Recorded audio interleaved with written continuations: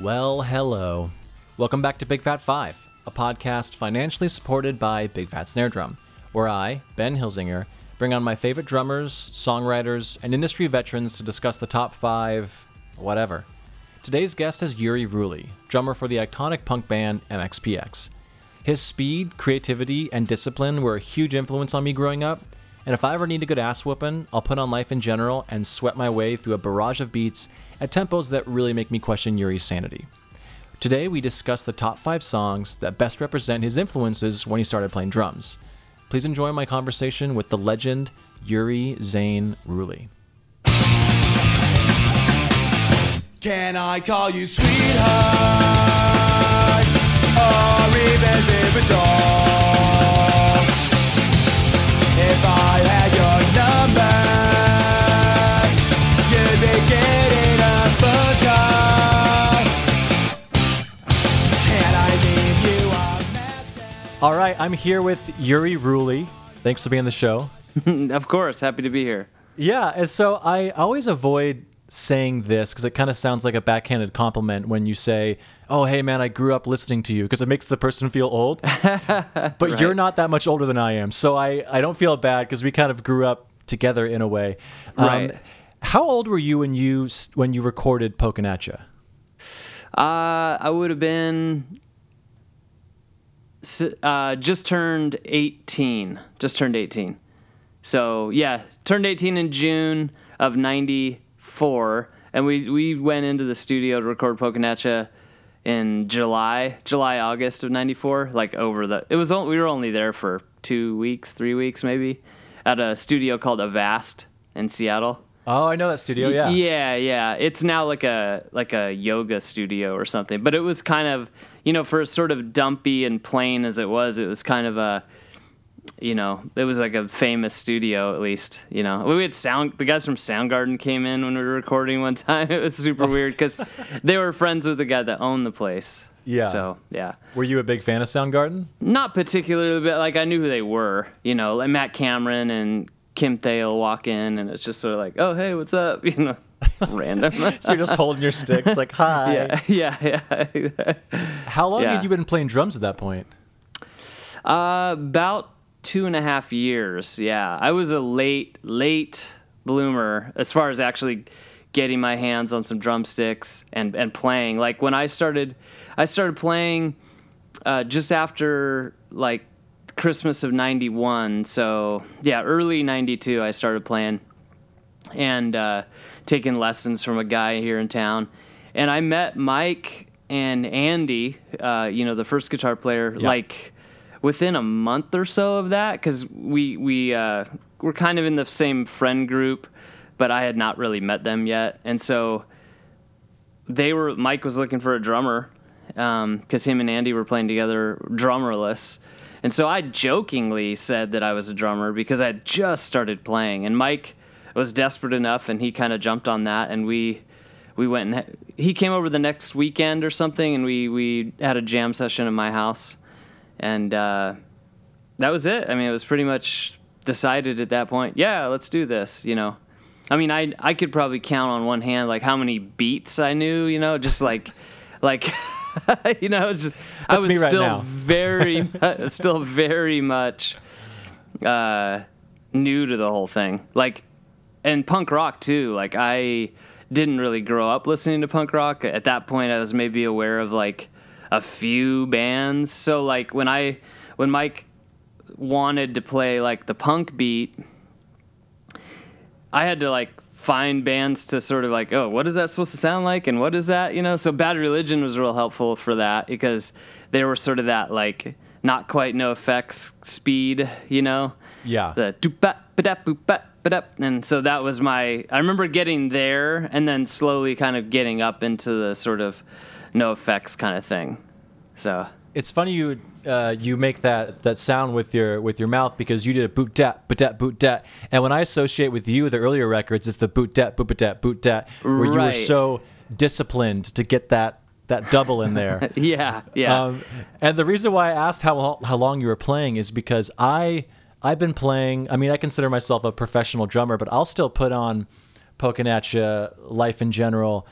And for you to play those songs, having only played for 2 years, blows my mind. I don't know how the hell you got that fast, man. So I don't either. I think it had a lot to do with school band, to be honest, because I was playing marching band and stuff then, and it's just a lot of single stroke rolls and stuff like that, and yeah, well, I listened to Pokin' At Ya and even Teenage Politics.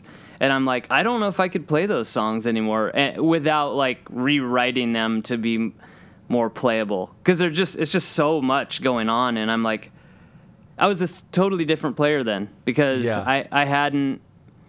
So like Life in General was a very pivotal moment for me as a player and for us as a band, because I'd never had someone just like lay into me like that. Like, no, you're not doing it right.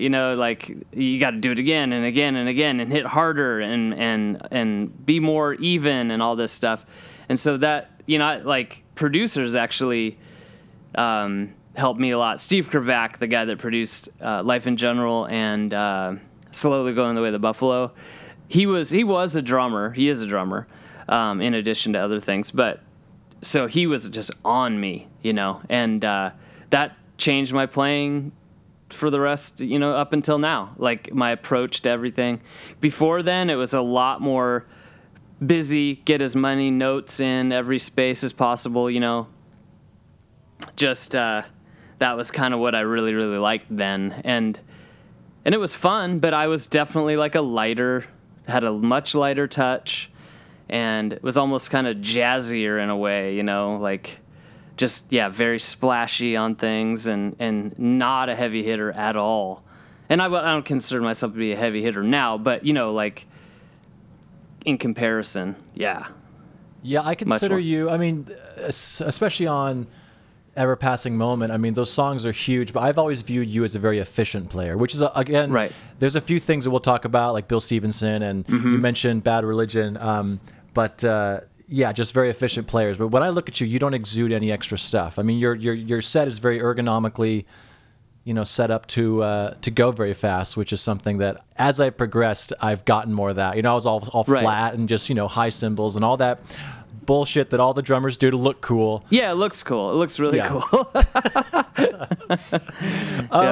Well, let's just let's hop into the first one. So okay. You had mentioned Bad Religion, so let's just jump into that one. Your first choice is the track Generator off the album Generator. Right. Is there a certain spot you wanted me to play? Not particularly. I kind of picked Generator. I just love this song, but we toured a lot with Bad Religion, like starting in like 98. We did our first tour with them over in Europe. It was just us and Bad Religion. And then we continued on and we did the Warped tours one after the other, and they were on them too. So we like became, fairly good friends with those guys. And their drummer at the time, Bobby Scher, was probably the most outwardly friendly. I mean, they're all good guys, but Bobby would seek us out to hang out with us, because I think he felt a little bit like kind of a, he wasn't one of the cool guys or whatever, in the band. He didn't necessarily have, it just didn't seem like he had he was a little of an outsider. But anyway, so he would come hang out with us but I watched him every night, and I love his playing, and he is very simple, and I changed the way I set my drums up because of him, and just try, I was still just trying stuff. I'm like, oh, that's interesting how has his ride cymbal kind of up higher like this. Oh yeah, that works really well. Some stuff he does, I always thought that's an interesting choice. Like he would never like sizzle his hi-hats at all. They were always closed. Okay. So if you, even on the records, if you listen to Bad Religion songs when he's playing fast, the hi-hats are closed. It's just like, what? Okay. It just seems like kind of an odd choice, but it's very clean. But yeah, he was an interesting guy. He played his sticks backwards, and he would have his tech take like a big knife and chop his stick to create these spines coming out of his stick, so that he would like as a grip. Sure. It was just crazy. I mean, it was crazy looking when he would do fresh ones, and I mean, as he grabbed them, they would kind of come in and not be as crazy, but still. And I was like, why do you do that? And apparently he threw like a stick out one time and it hurt somebody.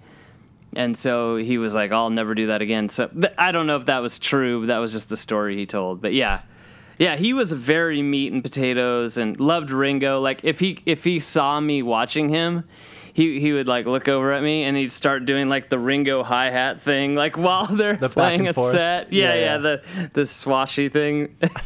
And he would like do the Ringo head. While Bad Religion's playing to like 4,000 people, he's just doing that to like entertain me. Like a rock, like a planet, like a fucking atom bomb. I'll remain unperturbed by the joy and the madness that I encounter everywhere I turn. I've seen it all along, in books and magazines, like a twitch before dying, like a pornographic scene. There's a far behind the window. That song in particular, well, so really I picked Bad Religion because they were that band that Mike, our singer Mike was kind of like, well, yeah, this is kind of what we're going for, and like the big Tom fills, So it's kind of like Pete Feinstone should be there, honorable mention. Oh, they didn't play on that record, but he was their first drummer up, from like 85 or 3, whenever. He was their first drummer for like the first couple records, and he was really the the one that did all those super crazy tom fills and stuff. That was really my introduction to what Mike was trying to do, because he was writing more. He was one, we were a punk band, but like when we first started, like he doesn't really speak drummer, so like he was playing a fast song, but I couldn't hear that was what was going on, and so I was just playing straight, and he's like, no, like more snare. I was like, okay, so I was like adding all of those like and like all. He's like, no, not like that, like snare twice as often. Okay. And so then I just was going boot chit, and he was like, yeah, that's it. So then, Bad Religion and those early Bad Religion records were, oh no, there's like a little bit of a swing to it. But then, of course, NoFX, and the NoFX is kind of the super fast, that's where I was like, oh, okay, gotcha. Because Bill Stevenson never does that, he never, when they play fast songs, he just plays it straight, because they don't play that kind of thing very often, but. Well, let's actually switch over. So number 2 is going to be, thank you for segueing. You're such a good host. Oh, yeah, of course. Is Bill Stevenson, the drummer for The Descendants, and the album's All, and the track is Pep Talk. Yeah. So, continue. I didn't mean to interrupt. I just want to, keep us on the right track. Pep Talk's it's one of my favorite Descendants songs. Also, that record is All, and that they became All at that point because Milo had made the decision to leave the Descendants and go do go to college. And All is a phenomenal band as well, but this is kind of their transition. But this song, Pep Talk, has some things that I love about Bill Stevenson. Obviously, he may have written this song, I'm not sure, but he's an amazing songwriter. Like some of the, the poppiest, like most popular Descendant song Bill wrote, Awesome. Yeah. So it's always kind of like cool when a drummer's like a writer and stuff. But it's got a lot of his really intense 16th notes, because that was one of the things, like his single stroke rolls. That was one of the things when I first was listening and being shown these punk bands. The Descendants, I love them. They were one of my favorite bands through high school and stuff. Was just, how does Bill do that? How does he regulate his volume so well? Like all his fills are super loud, and it's like, as a drummer is playing fast, when you're doing your fills, oftentimes because you're playing more notes in in that same time frame, your volume's going to come down because you just cannot swing your sticks that fast and all that. Absolutely. But for Bill, like I was like, what is he doing? You know? And so Pep Talk kind of covers that. There's also this thing that he does that it's like when he's doing that do-do-cut, do-do-cut, do-do-cut, do-do-cut, the sort of straight beat, there's this little ghosted kick drum that makes it go do-do-cut, do-do-cut, do-do-cut, do-do-cut. And I was like, what is that? So I was asking him because we toured those guys a lot, mostly all, but in the Warped Tour days, and I introduced myself to Bill. I was totally starstruck by all those guys when we first started touring with them, but and Bill especially. And it took a long time for me to like chill out around him, but I would ask him. I'd pick his brain. I've picked his brain so much over the years, and he said when I was asking him, "What is it? How do you do that? That little like that kick drum thing?" And he's like, "That's just an accident." He's like, "My foot just sort of lazily does that like kick after the snare, and he's like, I don't even try to do it or stop doing it or whatever." I'm like, that is amazing. You just accidentally do this like super cool little thing that if you tried to do it, it's really hard,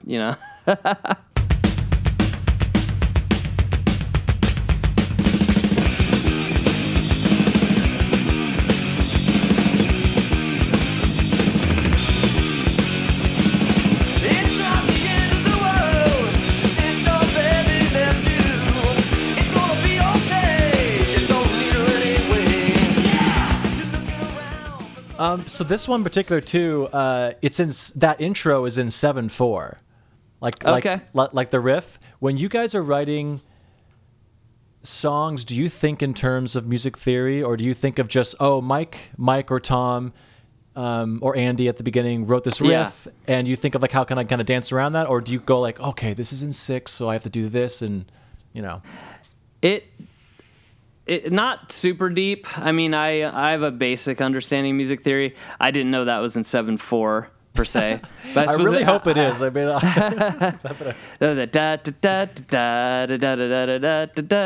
okay, yeah, I could hear that. Yeah. It kind of cuts off.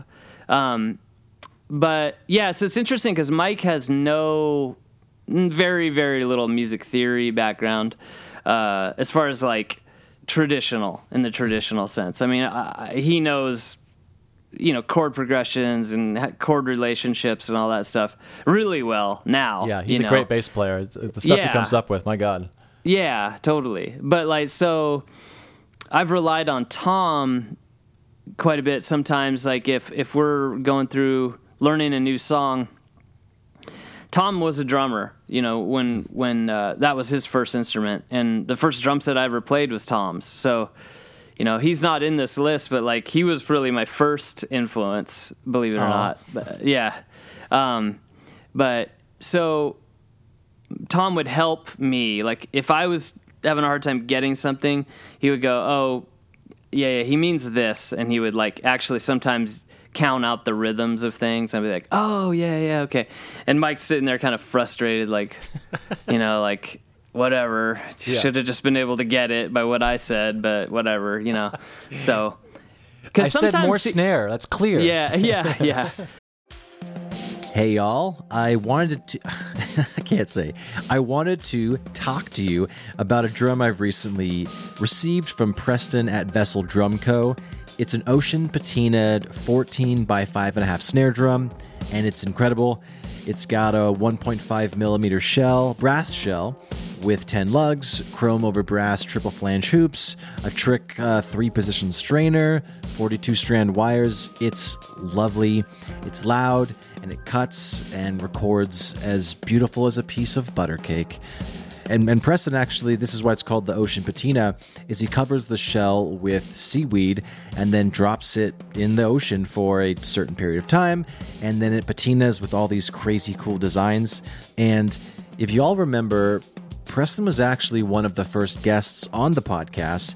When I first started out, I didn't really know what the Big Fat 5 format was going to be, or if it was going to be even Big Fat 5 at all.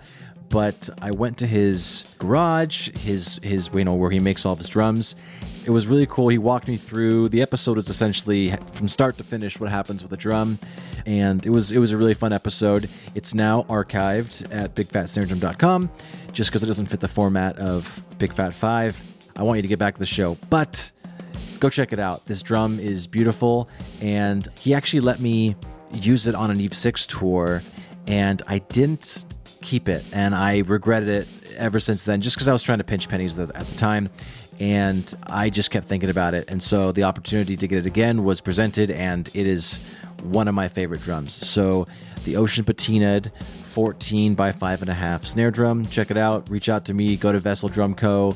The Instagram's just at Vessel Drum Co. and check it out. It's amazing. It's beautiful. Sounds great. Bye. Because I mean, really, everything we do is in 4/4, maybe 6/8 sometimes, or sometimes both. But yeah, he'll throw in some odd things every now and then. But yeah, I actually want to get more into this, where you actually analyze songs and all that kind of stuff. But I haven't spent a ton of time doing that. Just learning the songs was kind of enough, I guess. Yeah. I mean, I don't want to change you in any way. I think you're doing just fine, whatever you're doing. Right. No, but I definitely do. Like, I definitely want to start getting into stuff that I didn't do for the longest time, like learning other songs and yeah, just because, I don't know, it's just interesting after 30 years. Yeah. But it's fun to me because I've done a lot of these interviews with a lot of drummers I look up to. You are definitely on that list. And there is no pattern on, the ones that tend to do this kind of style think in this way, or they're more technical. Yeah. The other one's romantic about it. It's really just, it's fun to know there is no normal way that you should be, because everyone gets to point A to point B, different. Right. Yeah, absolutely. I think it's, I've played with other people very infrequently, but in other situations, I've played with other people, and whatever I've learned from MXPX has prepared me for playing with those other situations, either just sitting in and jamming with people, like at an open jam night at the bar, or playing in a church setting, with a band, and yeah, I mean, because it's like, MXPX, we're just a punk band, but that level of like, I guess it's at a pretty high level. I mean, I think, the other day we were going through a new song that Mike had written, and it's like, if I don't have it figured out by like the third time around, it's like frustrating. You know what I'm saying? Like, it's like, wow, that's almost like being a session musician, It's like, really, you got to know this like immediately and have all your parts down, where I really like my workflow is a lot more back and forth, a lot more play something, listen back to it, analyze it, think about it, make some adjustments, but they don't have time for that, Like, we did a song actually kind of remotely. I tracked it right here, and I absolutely loved that process, because Mike sent just an acoustic demo of this song, and I went through and tracked my drums in Logic and sent him like a stereo mix of what I had, and he's like, had a few notes for changes. Busier was what he wanted, because I'd normally just, my first try at something, I'm always like pretty plain, knowingly plain, like just getting everything situated. And I spiced it up, added a few more fills. He was like, "Yep, that's great." And it was just so satisfying for me. Although, I did a lot more takes than I would if I was doing it at the Monkey Trench, just because like the clock's ticking, Sure. Yeah, there's a certain level of you subconsciously step it up when the people are in the other room going like, I mean, I'm hungry. I want to get lunch before Yuri finishes his damn take. Yeah, exactly. Yeah, and so I wanted to piggyback off what you were saying about Mike and not being able to communicate necessarily with drums. Did that, and this might be a leap, but in the earlier records there would be random tempo changes out of nowhere. Yeah. Yes. Was that kind of because he wasn't thinking of his strumming patterns like this works in my head melodically, just figure it out? Yeah, I listened to a lot of those early recordings, and yeah, you're absolutely right. It's just like, what was that? Like, I can't even listen to. Yeah, I did not play to a click for a very long time, and it shows. I meant no, and maybe I worded it wrong. I meant No, it's and okay. I'm not It's saying okay. like it's not like it starts to drag, or it's like the chorus you can tell he did. It's like you'll be doing boop-a-tat, boop-a-tat, dida-da-da-da. It's just like out of nowhere it goes to yeah. those like drastic changes. That was what he wanted to do. Yeah, these going super fast beat to like the slow like 50s beat, like just very like. You have 0 seconds to get like settle into this. It's just there it is. So yeah, that was, I don't know where that came from, to be honest. Like there are some influences he has that there's certain records that we've made that I can say, okay, he was listening to a lot of this person or that person, but that stuff, I don't know.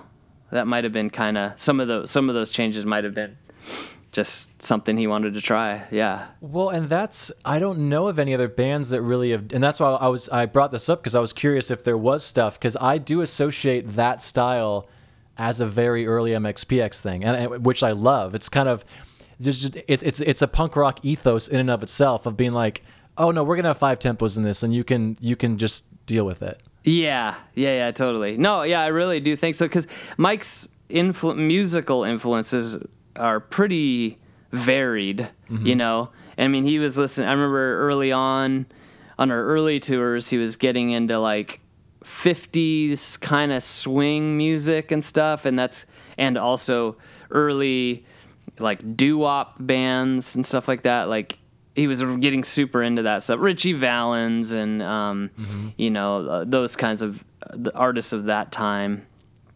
And so he was like jamming that stuff into these other punk rock songs, and that's kind of what happened, I think, and then later, country, he got super into country, and then I could start to hear Hank Williams and stuff in our songs and stuff. But yeah, those weird tempo changes, yeah, they're different. They're very different.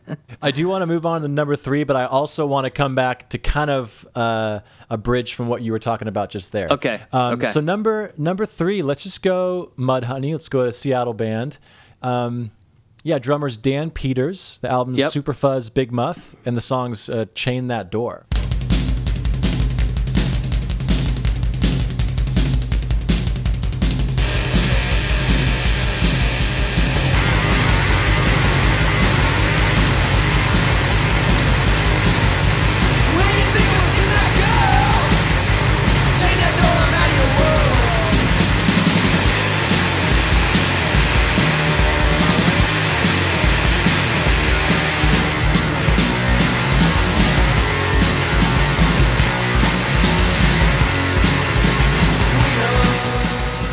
Yeah, so I picked Chain That Door because this was, again, when I first started playing drums, this band was popular in a group of friends. And, yeah, they were kind of a Seattle grunge band, kind of coming up with Nirvana and stuff. And Dan Peters was one of those guys, lots of single-stroke rolls, and I can hear his playing a lot in our early records, where he is just like constantly and it's just like, wow, that's cool. That's sort of that, like, it's easily attainable for a new drummer, I think. It's just like single stroke rolls, but it's just about playing them as fast as you can and going around the kit and doing those fills. So and he's great. He's a great drummer, but he was a very early influence, even like pre Bill Stevenson, like before I was really even super aware of Bill. It was all about Dan Peters. I mean, I know you say that, single strokes, you kind of alluded to them being kind of elementary. I think that's some of the hardest things to do to make them sound clean. Yeah, for sure. I think for me it was like attainable. Like I listened to guys like Matt Garska and stuff like that. Sure. And like, that's all you have to say.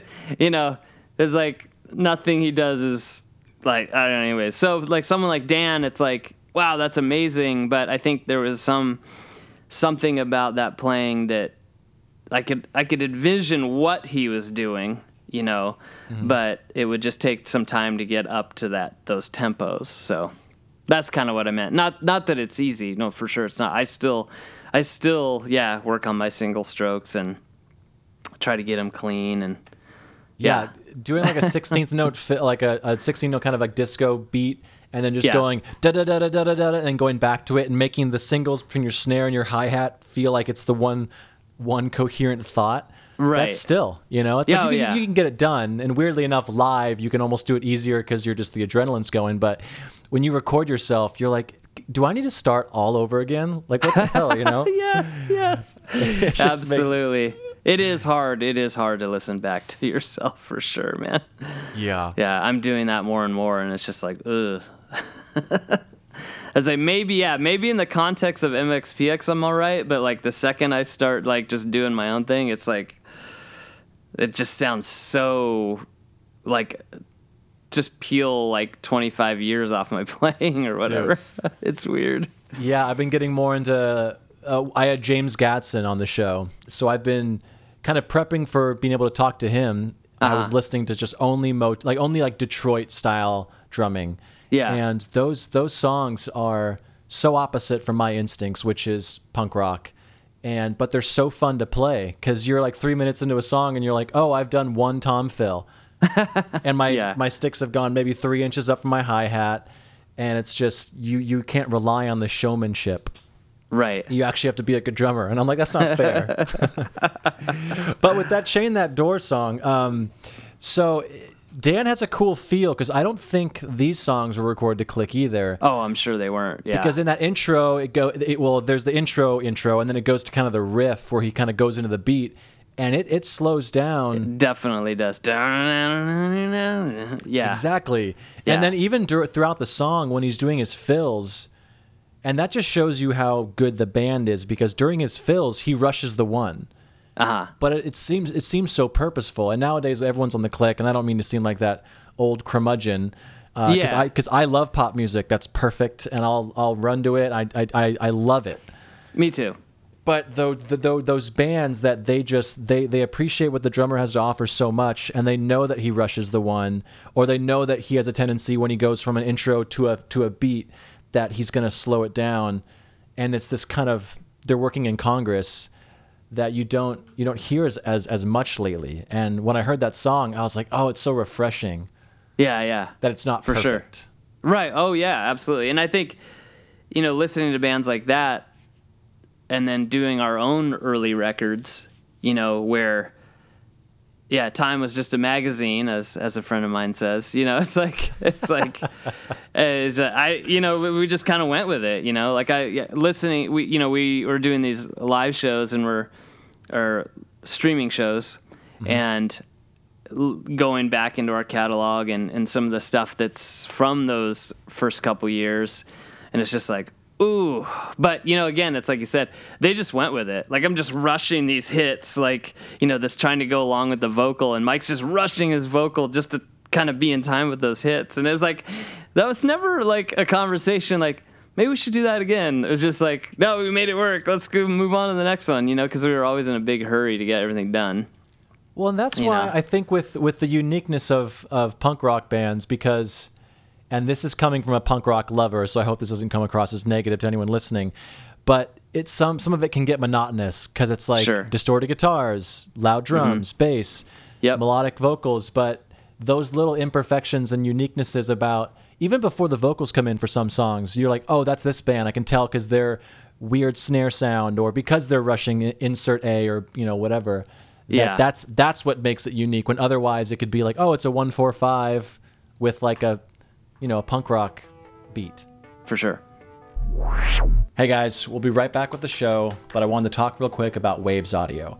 I use an endless amount of their plugins, including the Vocal Writer for this podcast, and for my drumming, I use the SSL channel, Abbey Road Saturator, CLA drums for that easy, quick, polished sound, and many, many more. We're an affiliate member, and if this show brings you any sort of value, please click the link in the show notes to make your next purchase. It supports me directly and helps keep the show going. So, all right, now back to the top 5 ways to make soup. And so, yeah, let's go to number. Actually, no. Before we go to the next one, I want to talk about kind of your, Mike's more '50s style influences. Can you tell the story, if there is one, about kind of the first time he introduced Chick Magnet and how? Because that's a departure from the rest of the records. Yeah. That song, at least from Life in General. How'd that kind of come together in the practice room? Was it a joke? It wasn't actually. That started happening on tour. I think maybe like our second tour. We brought out, one guitar, one bass, so if Tom broke a string, Mike would try to sort of fill the empty space with that bass line. So it just started as like a little, while Tom's broken his string and restringing it madly on the side of the stage, him and I would just kind of like do that little jazzy thing, that little jazzy bass line. And then I think after that tour, he was like, "Oh yeah, remember that thing we used to play? I wrote a song around it," and so that became Chick Magnet. And I asked if it was a joke because, "Do Your Feet Hurt?" Like that, and then the first song off of Teenage Politics, I believe. Like you kind of start with that kind of ride cymbal thing, swing thing. And then with your 1 2 1 2 3 4, because you actually have 3 vocal starts on that record. Anyways. It almost seems like you guys really had fun writing that stuff, and it was almost like you wanted to make the listener laugh sometimes. I think so. Yeah, I think for me, probably more than anybody, but I think the other guys played along. There was a sense of like they were starting this super fast song with just a weird little and then it just goes into this blazing fast thing. There's some, Teenage Politics has quite a few goofy, like, drum intros. There's one that just does, like a triplet, like, it's just in no relation to what's coming up. Sure. Or nodding to a bridge fill or anything like that. Just this random fill that's sort of just thrown out there, and then we just go. I mean, those, we got away from those as we sort of cleaned up. But, for sure. In the beginning, we definitely were having fun in the practice space, Yeah, no, it's just it warms my heart when I hear like any kind of drummer because you can be funny by hitting things. It's like I don't know, humor can translate and personality can translate through that kind of stuff, so it's fun. Absolutely, yeah. All right, so next one is William Goldsmith from Sunny Day Real Estate. The track is Red Elephant off LP2. Yeah. Just go ahead. Yeah, this is a kind of a different one. Like you said before when we were setting up this podcast, you're like, when I went through my list of people, like it was different than I would have expected.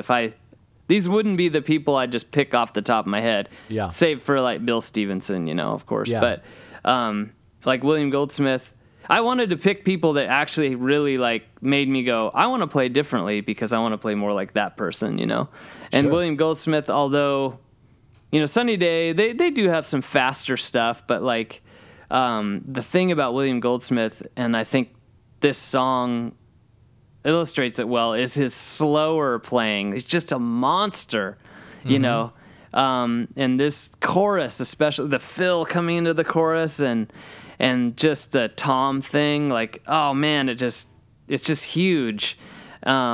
It's really repetitive, but it's just huge. And I remember I've actually never seen him play live. I mean, I've seen him on video and stuff like that, and he's just, he's an animal, And so we had that side project Arthur in the late 90s, over the turn of the century era, and it was slower stuff, and he was a big influence on me for that. I was like, that's what I kind of want to sound like. Just it's like slower, but it's just this guy's just murdering his drums. But he's a really great player. It's not like for lack of finesse and all that kind of thing. But, sure, I mean, that song especially, he is so tight. Those fills are so clean.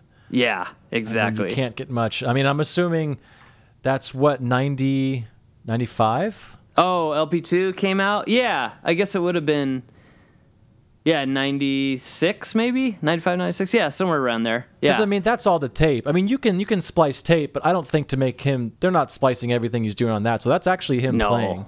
you Yeah, know? absolutely. Yeah, and I've listened some of the Sunny Day Real Estate records. What is it? The Rising Tide. That's one of my favorite records of all time.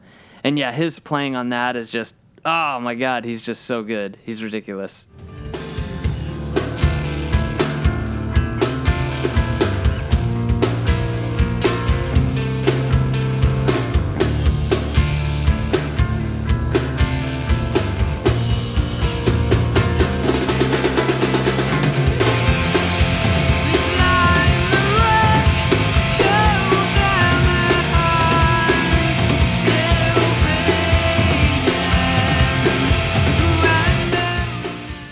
Something I found out about LP2 today actually was I was listening to a podcast with William on it, actually, weirdly enough. Okay.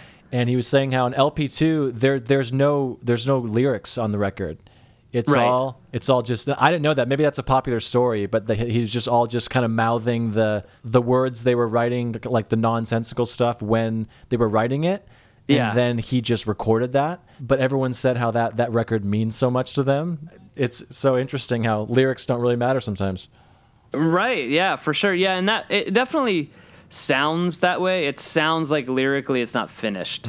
Like you said, like that's the gibberish that you kind of do to sort of figure out your way through the song until you solidify it. But they just never did that part of it.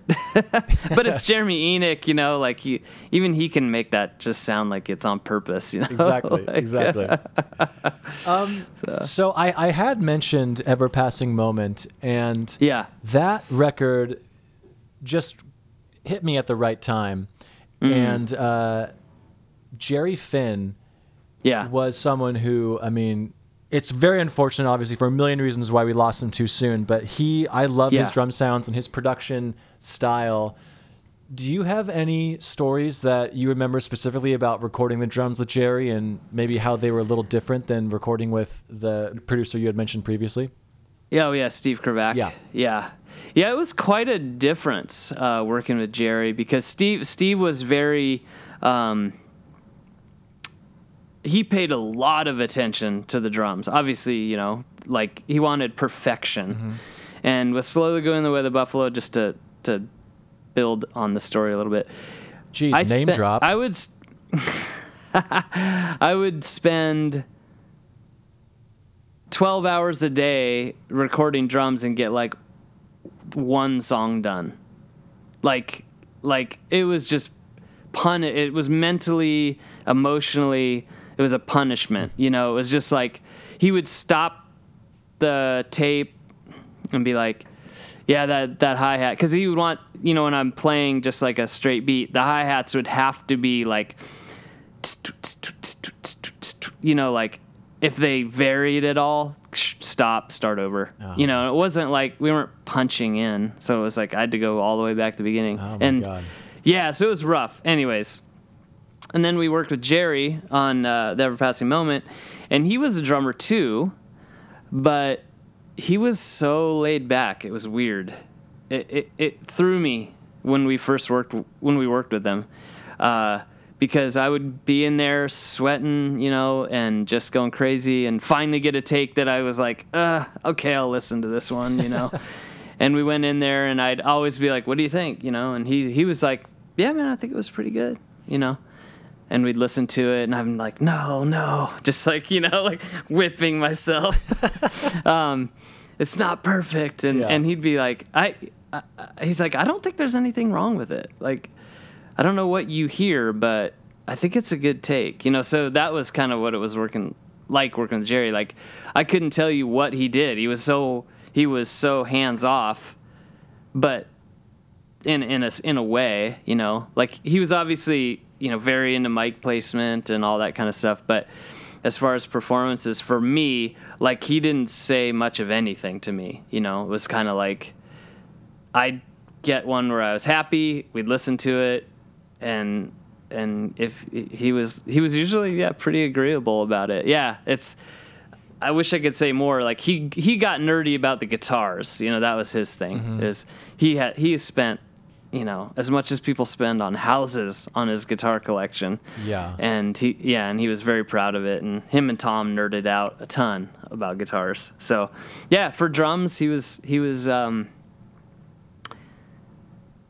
It was just, there's not much to say, unfortunately. Yeah, he wasn't, he did tell me an interesting story. I don't know if you know this one, about how Travis Barker recorded Enema of the State. No, please do.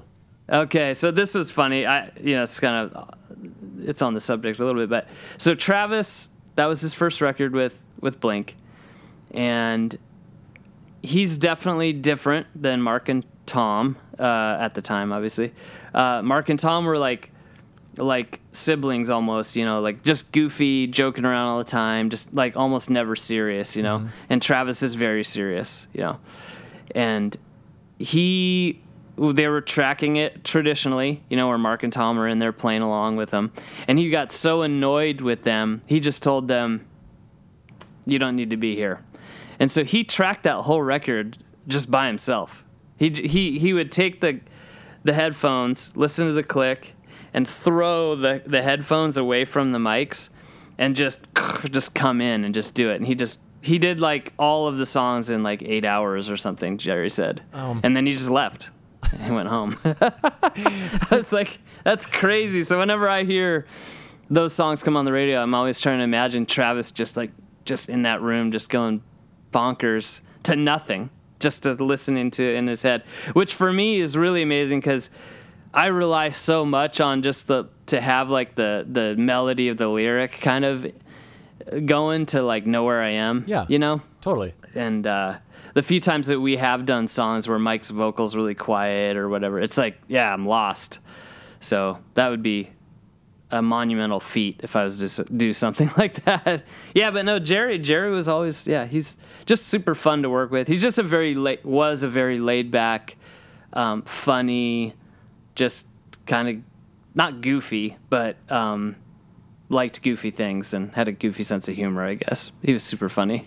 Well, I mean, you saying that you wish you could have more. I mean, that really says a lot about him. I mean, that the fact that he cultivated an environment where you'd be the one stressing out, not the producer, you know? Yes. So he kind of like almost made you bring yourself up because you're like, well, now I have to be happy with it. I'm not trying to impress someone else, you know? Right, exactly. Do you feel that like those juxtapositions of styles, do you prefer one or the other? Or do you like when someone's like, you're going to want to hear this in 40 years and be happy we did that hi-hat take again? Well, so it's turned around where I'm the most picky now about it. Like, it basically how it's been since Jerry Finn, with one exception, I guess.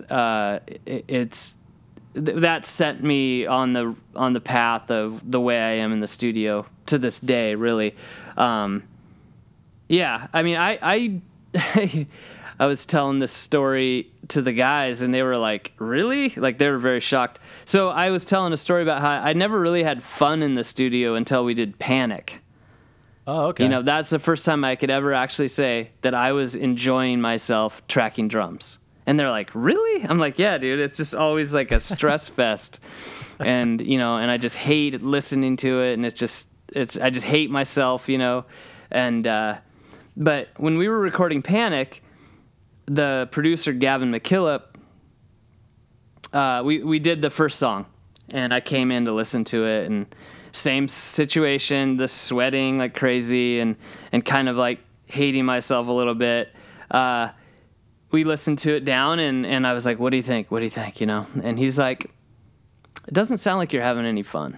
He's like, it's a perfectly fine take, but like, it just sounds like it just doesn't have that like you're having a good time. He's like, when do you have the most fun playing your instrument? And I was like, live, definitely, you know. And he's like, why do you think that is? And I said, I think there's just not as much pressure, I guess, and it's not a microscope, you know, you're not under the microscope. Yeah. I mean, you obviously do want to perform well and stuff, but like there's a sense of that you're not even paying attention to what you're doing. It's this, and he's like, go there, pretend that's what you're doing and where you're at. And it was like a switch flipped. I got the drums done. I was improvising just right there, just doing fills that I would never do, and just really like in the moment more than I ever had been.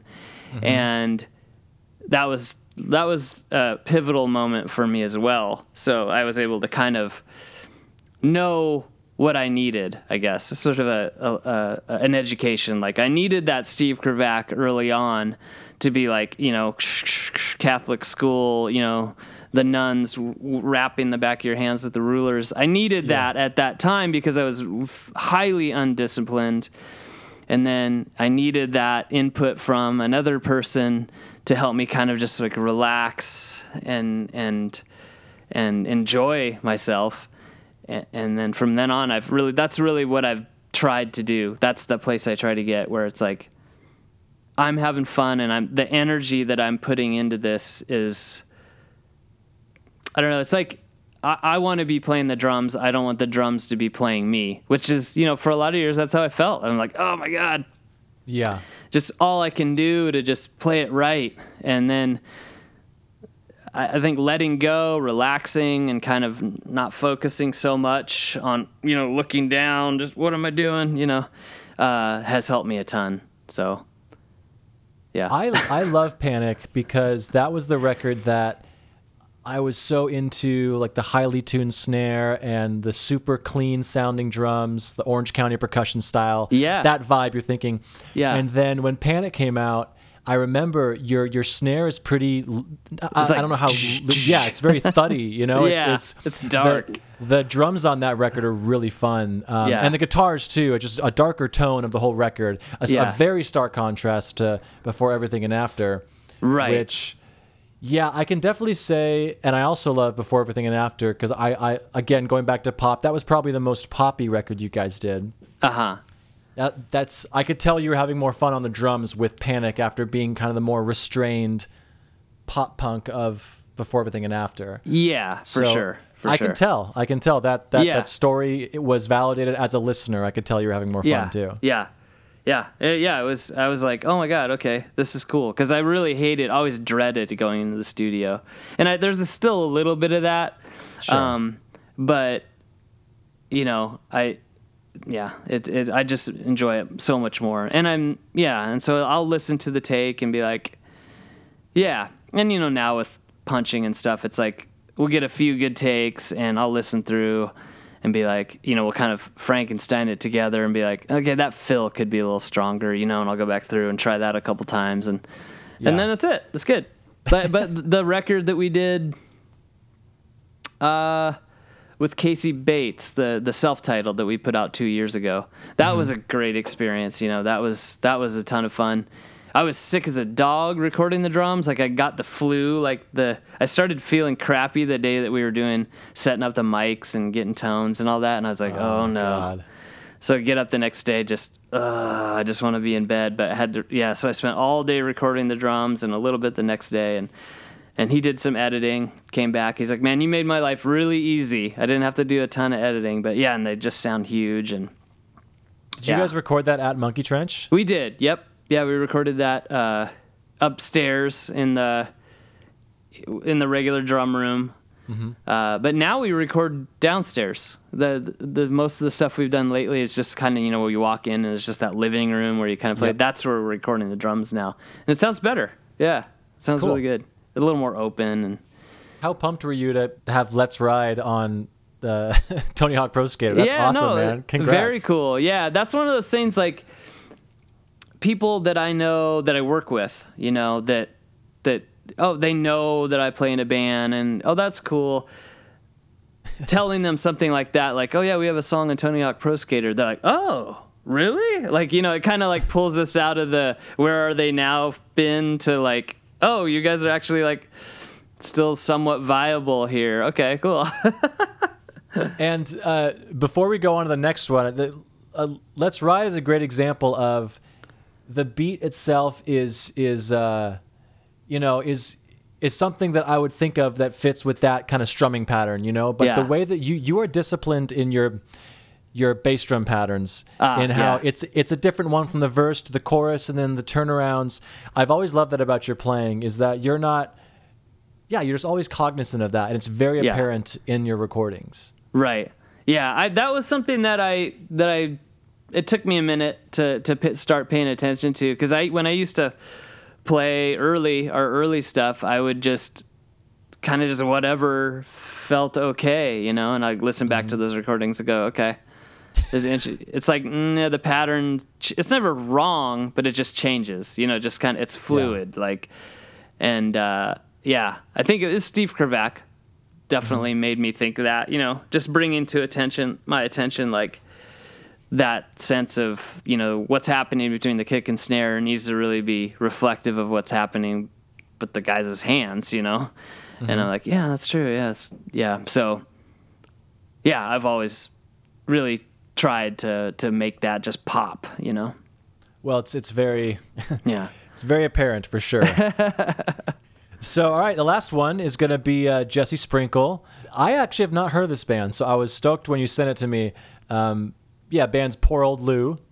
Yeah, this is a deep cut. So this is one of those guys that I never would in a million years would kind of think of as like a top 5 guy, but we played with Poor Old Lou.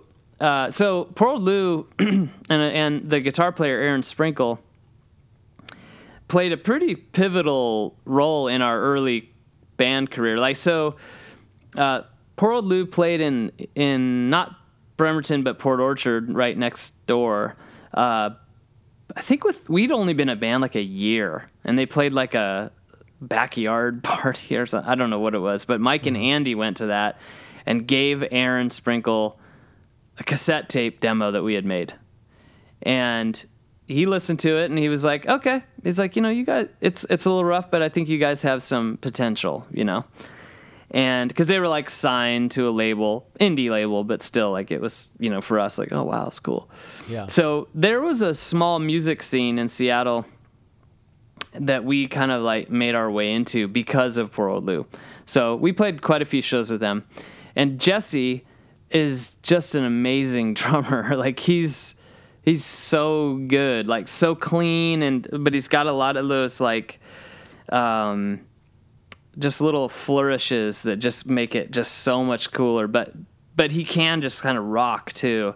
And so he was somebody that during those early years, before we were signed, before anything, and that I tried to like copy basically, or just like, oh, that's so cool. Like a lot of his fills and stuff, and the way he's set up, and yeah. So he's a great drummer. Obscure band because they haven't been around for a long time.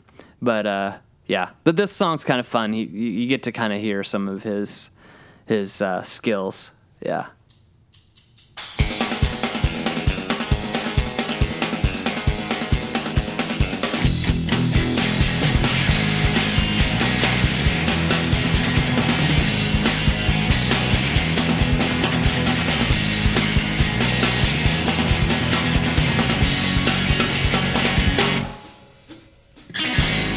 All this madness over.